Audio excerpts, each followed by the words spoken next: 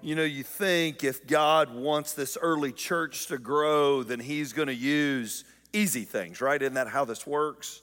If God's got a plan for this early church, then it's going to be laid out and it's going to be simple and it's going to be easy and there's going to be no tough times. It's all going to be easy times and he is going to bless it. And that's how it works, right? When you do the right thing, everything always lines up right. This early church is booming, right? You remember you began with the 11, and then they had a group of about 70 to 120 that followed. The day of Pentecost happens. 3,000 get saved. The Lord adds to their number daily. They begin to eat together. They begin to do meals together. Because remember, people came in from everywhere. And now they're all in this area of Jerusalem. They're centralized, and there's power in this unity. And there was incredible unity in this early church. So surely if God's going to grow this early church, he's going to use easy things. He's going to use simple things. He's going to say, if you pray and you do the little things I tell you, then life's always going to go just right. Church begins to feel some pains going on because they had widows amongst the church that needed taking care of, and they divided up the people and said, the apostles said, well, we need some people to take care of these widows, is what we talked about last week. And they assigned a young man named Stephen. Stephen, a man full of faith. You'll be great. He's a servant. He's servant-minded. So that's his role, right? He's gonna care for these ladies in this early church, and he's one of these table setters that's going to do that. But Stephen had a story. Stephen had a story burning in his soul, and it was the story of a resurrected Savior.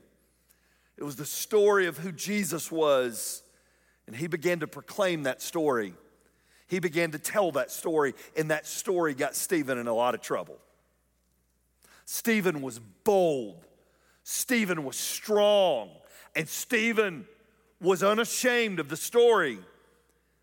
So there was a group of people, the religious leaders of the day, they couldn't stop the movement of this church. So they're like, here's what we're going to do. We're going to arrest the people that are telling these stories, and if we arrest them, they will shut up and they will comply and they will fall in line and they will quiet down, and we'll hush this thing and we'll keep this story, this false story of a resurrected Savior. We're gonna squash it. We're gonna pour water on it. So they said Stephen was telling blasphemous things, and they arrest Stephen. They bring him into what was the Supreme Court of the day and basically give him a chance to answer the charges, hoping Stephen would be this man who's gentle and kind, would say, you're right. We'll just gather amongst ourselves and we'll just take care of each other. But that's not what Stephen does. Stephen begins to boldly go, the reason that Jesus died was because of you, because of your sin and your lack of faith in him. And you're just like your ancestors who killed the prophets. And the people burned with anger at this kid named Stephen, this young man named Stephen. They burned with, like, I'm at the age now, everybody's a kid. All right, and so they burned with rage at him.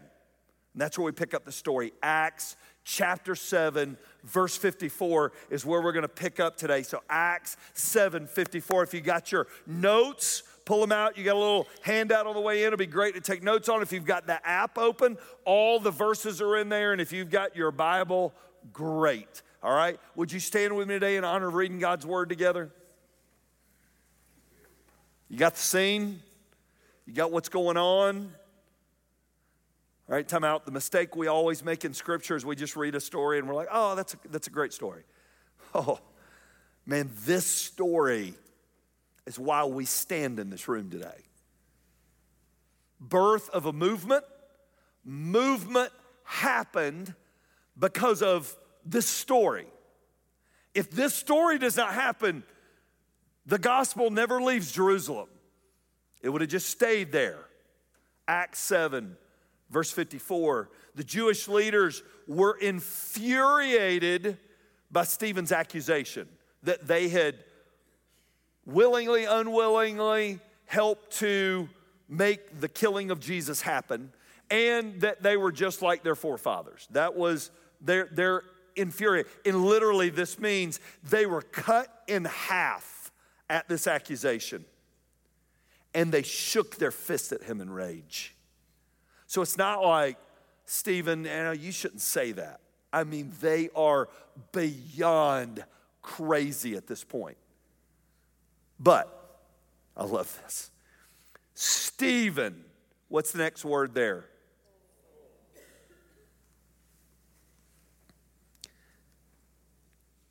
Pentecost happened. The Holy Spirit came and take up residence. Stephen didn't have some of them, he had all of him. Stephen was at a point, all right, we'll get back in the story. Stephen was at a point. His life was not his own, it was God's. That's what literally, to be full of the Holy Spirit means. God, it's not about me, it's about you. Fill me up and use me. That's what that means. That makes sense to everybody? Nod with me if that makes sense. All right, here we go. Keep reading with me.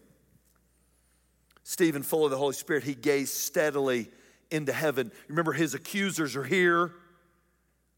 They want him to look at them, but Stephen gazes into heaven, and we watch God do something that doesn't happen very often. He saw the glory of God. Literally, it was like God pulled the curtains. He lifted the blinds of heaven, and he saw the glory of God. And he saw Jesus, what's the next word?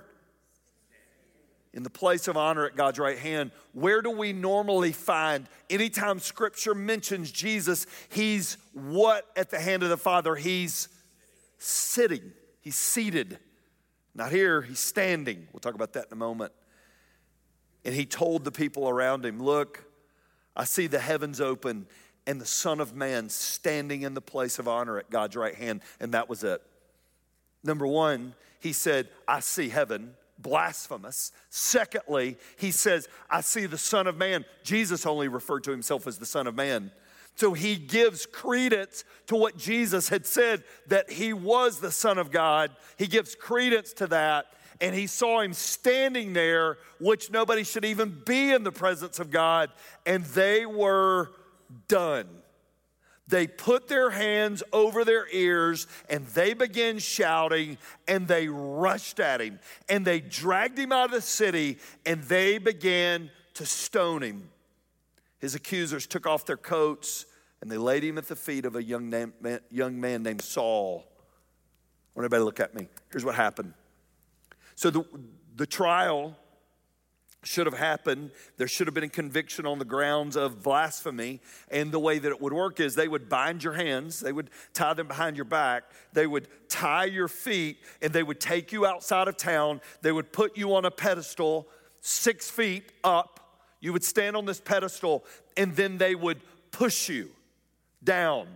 And if the fall did not kill you, they would take a large boulder and then they would roll you over and they would throw this boulder on your back. If that didn't kill you, everybody who brought rocks would take the rocks and they would stone you. They would begin to throw the rocks until your life was gone. They never got to that. They were so mad. They took the rocks and they began to throw and they stoned him. And look at what Stephen prayed. Lord Jesus, receive my spirit. He fell to his knees shouting, Lord, don't charge them with this sin. And with that, he died. And Saul was one of the witnesses. And he agreed completely with the killing of Stephen. And a great wave of persecution began that day, sweeping over the church in Jerusalem. All the believers except the apostles were, what's the next word?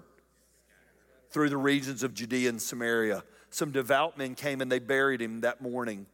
But Saul was going everywhere to destroy the church. He went house to house, dragging out both men and women to throw them into prison. But the believers who were scattered, they preached the good news about Jesus wherever they went. Father, bless the reading of your word. And Father, may the mission that they were on be our mission today. It's in Jesus' name that I pray. Amen. Before you're seated, turn around and tell somebody, I'm glad that's all we had to read because I'm tired of standing. All right, and do that real quick. Turn around.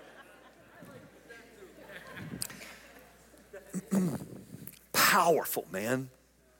Powerful. If I've never met you before, my name is Mike, and I am honored to be here because today's the day we all need. How many of you would say, let's do a little honesty moment here. If you're new to North Shore, it's cool. You won't be alone. I promise you. All right. So if you're like, all right, in the church that I've come from, nobody's ever honest. So I'm afraid if I raise my hand that I'm going to look stupid. You're safe here. It's okay to be honest here. How many of you would say sometimes I get lazy in my faith? Raise your hand. It's funny, isn't it? Were these people, yes or no, lazy in their faith? Yes or no? Oh, it was survival, baby. It was survival. The war's on.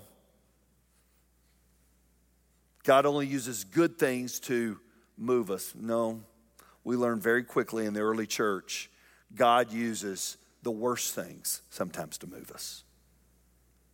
You know, in our minds, we think, well, if he's going to spread the gospel amongst the regions, then they're going to get this great strategy, and they're going to sit in a war room, and they're going to put it up on a board and say, all right, we need a church here, and we're going to need a church here, we're going to need a church here, we're going to need a church here. So here's what we're going to do. We're going to take Mark, and I'm going to send him here. And we're going to take Casey, and I'm going to send him there. And I'm going to take Jerry, and I'm going to send him there. I'm going to take Naomi, and I'm going to send her there. That's in our minds how it worked. That ain't how it worked. You know why the church left? Because they were getting killed. And who was killing them? A young man named who? Oh, you can't miss that part of the story. Saul eventually ends up becoming Paul, but don't miss the beginning of his story. He gave approval for what happened to Stephen. And on that early day in the church, it looked like they lost. Stephen was a good dude. It looked like they lost, but really they won. And it's your first little blank in your outline today. The win is influencing non-believers to trust Jesus. There was no loss that day.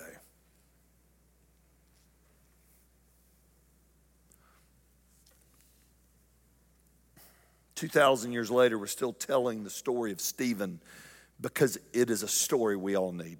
I'll be 100% gut level honest with you as we dive into this today. I needed it, right? We like life easy, and we like life on cruise control, and we like life simple, and we don't want trials. When I pray for my family, I don't pray, Lord, send something tough for us, right? I mean, I don't do that. So we were going around at my small group of coaches and couples last year, and we were going around the room, you know, what are you praying for in this year? And, you know, a coach would say, well, I'm just praying, you know, I'd honor God with how I live. And another one said, well, you know, and their spouse said, well, I just pray for my family. And, you know, in 2021, I want to do this. And it got to one of the young guys in our room. I don't see him here today, but it got to one of the young coaches in our room, and he said, I'm just praying that even if God has to send tough times, I want to know him more. We're like, dude, don't pray that, all right? I mean, that's not, don't say that. Well, we don't want that. That's not what the early church wanted either. But yet God used Stephen to start the movement of the early church. Stephen's faith was not left there for a history lesson for you. Stephen's faith was left there to lay a track for you. His faith was not left as memory for you to go, yes. If I ever get a quiz, then I'll know how to answer the questions. That's not why he left. The purpose was to know the story. So I went to seminary, which means you go and take extra classes and learn more about the Bible, and you do all that kind of stuff. I remember, I told this years ago, but I remember when I was a youth pastor telling the kids, my students, I was in seminary, and they're like, what is that?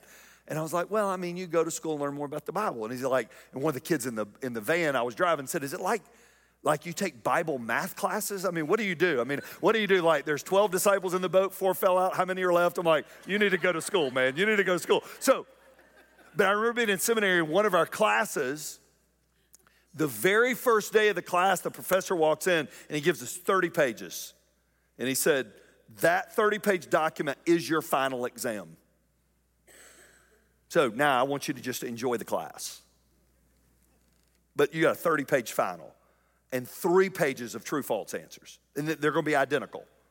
So we go to class, we end up getting to the end, and it's me and Steve Roach, who many of y'all know here at North Star, and I'm not going to name his name, but a very good friend of mine who lives in another part of Atlanta. He was in the class too. So we get for our little study session the day of the final exam, and we get there and we're going through and asking the questions, make sure we knew everything, and we get to the true-false part, and my friend who lives somewhere else in Atlanta goes, okay, I think I got it. True, true, true, false, false, false, true, true, true, false, false, false, false, true, true, true. And he gets to the end and he goes, how did I do? And Steve goes, dude, I don't think that was the purpose of this. All right, I think the purpose was to know, right, what we were saying true and false to. What are you going to do if he switches those? And he goes, I ain't thought about that. All right, and so, the purpose of this isn't to know the story. The purpose is to know the story. What did Stephen do that you and I need in a season where our faith gets lazy? Number 1, ready? God uses my courageous faith. Yes or no question. Did Stephen really win that day? Yes or no? The Jewish leaders were infuriated by his accusation, and they shook their fist at him. When it came to time to stand up or back down, Stephen stood up. When it came time to stand up or back down, Jesus used Stephen to stand up. God uses my courageous faith. Courage is never needed when times are easy. Courage is only needed when times are tough. Can we all agree on that? Stephen's faith was courageous, and his courage told the story. His courage propelled the story. Everything said, back down and keep your mouth shut. And Stephen used his life to tell God's story with courage. I'd ask myself a question.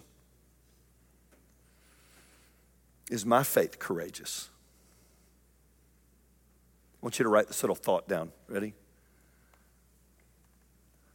If my faith's not courageous, it will never be contagious.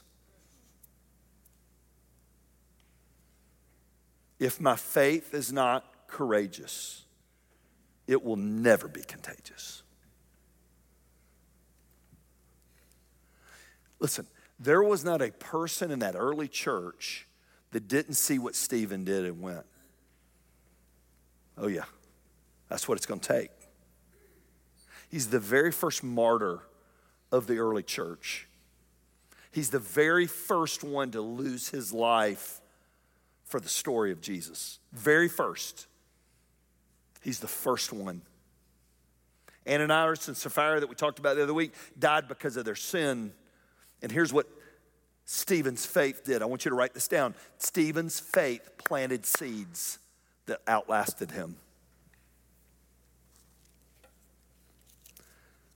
Stephen's faith planted seeds that outlasted him. I was getting ready for church this morning. I was doing my devotional this morning, and John 12 popped up. Listen to what Jesus said. I want you to listen.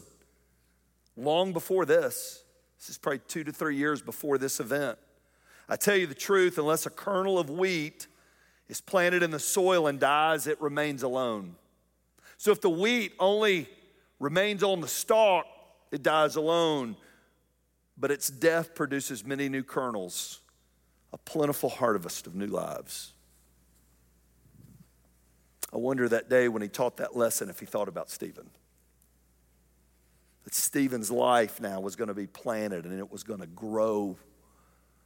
God uses a courageous faith, and we can never be contagious if we're not courageous. I don't follow people who don't have courage. And you find out when times are tough who leads and who doesn't, don't we? We see it in organizations, we see it on teams, we see it on ball fields.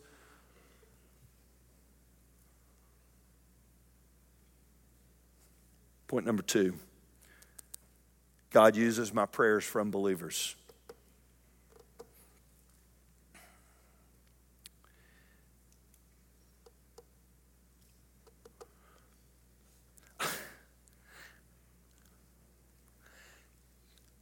I hope if I put myself in Stephen's place, I would have done the same thing. I don't know if I could have done what he just did, though. I want you to look at what he said. So remember, he's supposed to be tried, convicted, sentenced, and then the stoning happens that I laid out for you earlier. That was sort of the process that would go on. It never got to the process. Every person that arrived that day, probably all the men most likely, they all brought with them a stone to throw, to hurl if needed. It was pretty common during the day. You remember Jesus showing up at the adulterous woman? You remember that? You remember when they showed up that they left there with the stone that they brought, and Jesus said, "You who was without sin cast the first stone," and they left oldest to youngest. Same scenario going on. They've all got the stone, and they are. This isn't Stephen the day before. God, I forgive them and I pray for them. No. This is Stephen while he's being pummeled with rock, not little pebble rocks, like big stone boulder as much as you could carry to throw. Listen to what Stephen said. Look with me at the screen. Lord, what does it say next? With the sin. God, don't hold it against them. I want to think in that moment I would have stood up with courage. I don't know if I would have prayed that. I may have prayed, Lord, send them to the fieriest place you could send them, and you do to them what they're doing to me. I may have prayed that. I don't know if I'd have prayed that. At his lowest, Stephen prayed for those who didn't know. And one of the people that didn't know, remember what the story said, they laid their cloaks at the feet of a young man named Saul. If you're new to this story, most of the New Testament was written later by that young man when his name was changed to Paul after his conversion on the road to Damascus. That's when. So I wonder, all right, this is conjecture time. This is not, so if I was at an old church, remember old pulpits? Y'all remember the old pulpit that you stand behind? If I had an old pulpit that you stood behind, I would step outside of this and say, this is, thus saith the Lord, this is purely Mike's conjecture.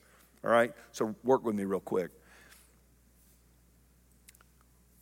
Was Saul eventually changed by the message Stephen preached or by the forgiveness that Stephen extended? I wonder. I wonder if the message would have been as powerful without the prayer that went behind it. Here's what Stephen knew at his lowest. My life isn't about me. My life's about him. Here's the question I wrote in my notes this morning. Is my life about my kingdom or his kingdom? That's what I wrote down this morning. I like building my kingdom in a good way, and I'm saying a good life. I'm not trying to build like a compound we're all moving to, all right? So don't go, Mike said at church, we're all moving in together. That's not what I said, all right? And so I like to build my life comfortable and safe and easy. That's what I'm saying. Is my life about his kingdom or is it about mine? Stephen prayed for those who didn't know and didn't even know all their names. I don't even know if he knew who Saul was. But God answered Stephen's prayer. Can I ask you a question today? Who that doesn't know Jesus are you praying for? Anybody? Who doesn't know the Lord today that you're praying for? Who prayed for you that you would meet him? Let me ask you a question. Before you came to know Christ, how many of you had somebody you know was praying for the day that you met Jesus? Raise your hand. It may have been a mom or dad, a grandma, grandpa, cousin, friend, neighbor, ball teammate. God uses our courageous faith, and he uses our prayers for those that don't know. And third, he uses trials, right?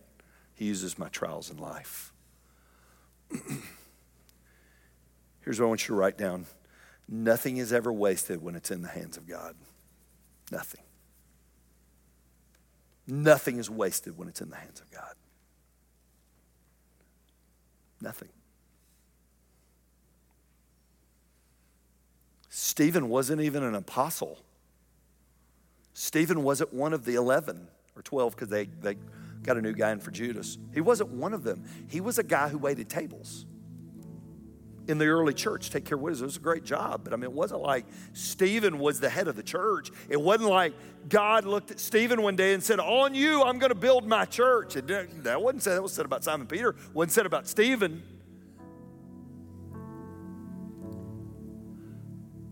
But Stephen knew, if my life is surrendered to my Father, God can use my life. Stephen lived sent. Like he was on a mission that was bigger than him, and nothing was going to deter that mission.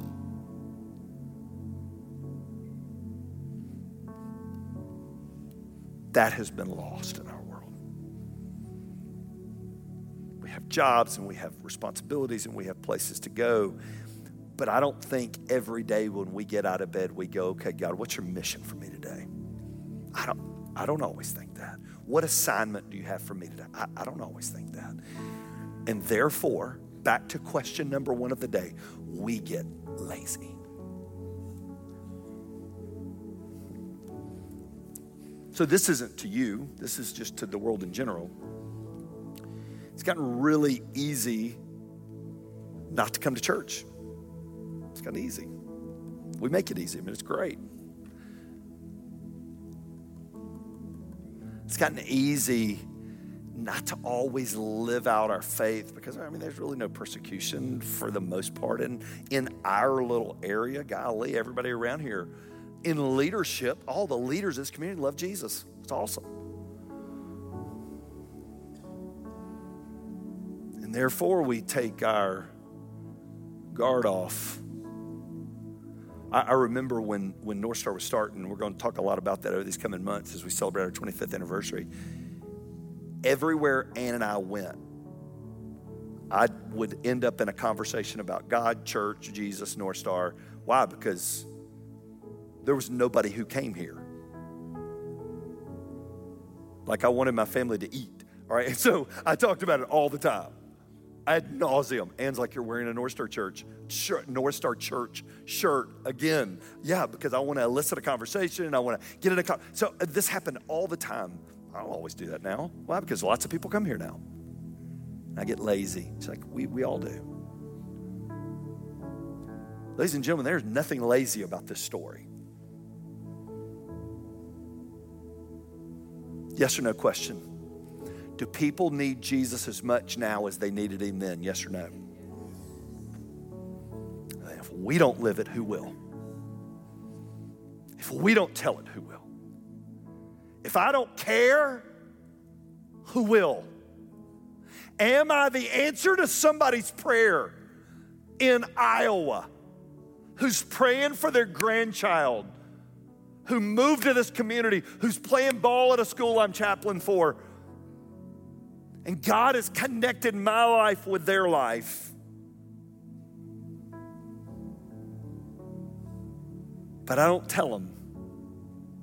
I don't show them.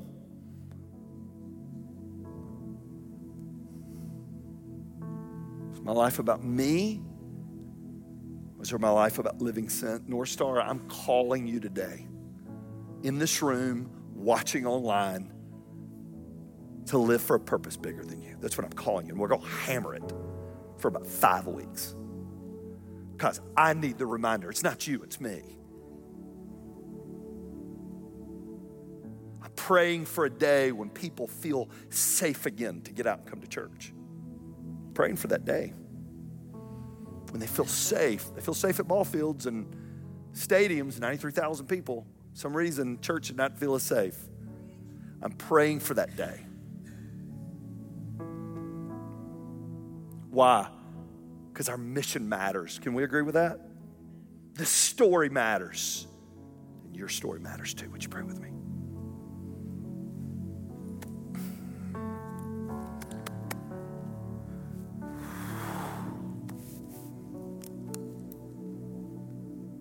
Father, this story has gripped me for a week.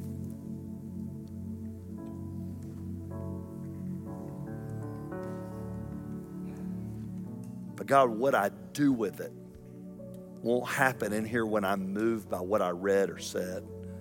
It happens when the whistle blows and the game starts Monday morning. That's when it starts. Am I living sent or am I just living? Man, for some of us, we walked in this room today and we go, man, Mike, dude, I don't know Jesus, man. I'm living on the borrowed time of my mom and dad's faith, or my grandparents' faith, or a friend's faith. Mike, I don't have boldness and courage today because I don't have anything to be bold and courageous about. Mike, while you are talking to people about living sent, I can't get past that a person would be willing to die for something like this. Mike, I don't want to live another day without Jesus. You were prayed for this morning. I want you to know that. There's a team of people that walk these rooms this morning praying for just you. Maybe a 39-year-old football coach or a 29-year-old new parent. But you say today, Mike, I need Jesus. Can I lead you in a prayer to meet him? Can I? It goes like this. Dear Lord Jesus, I need you. I believe you lived for me. I believe you died for me. And I believe you rose again just for me. Come into my heart, Lord Jesus, and be my personal Lord and Savior today.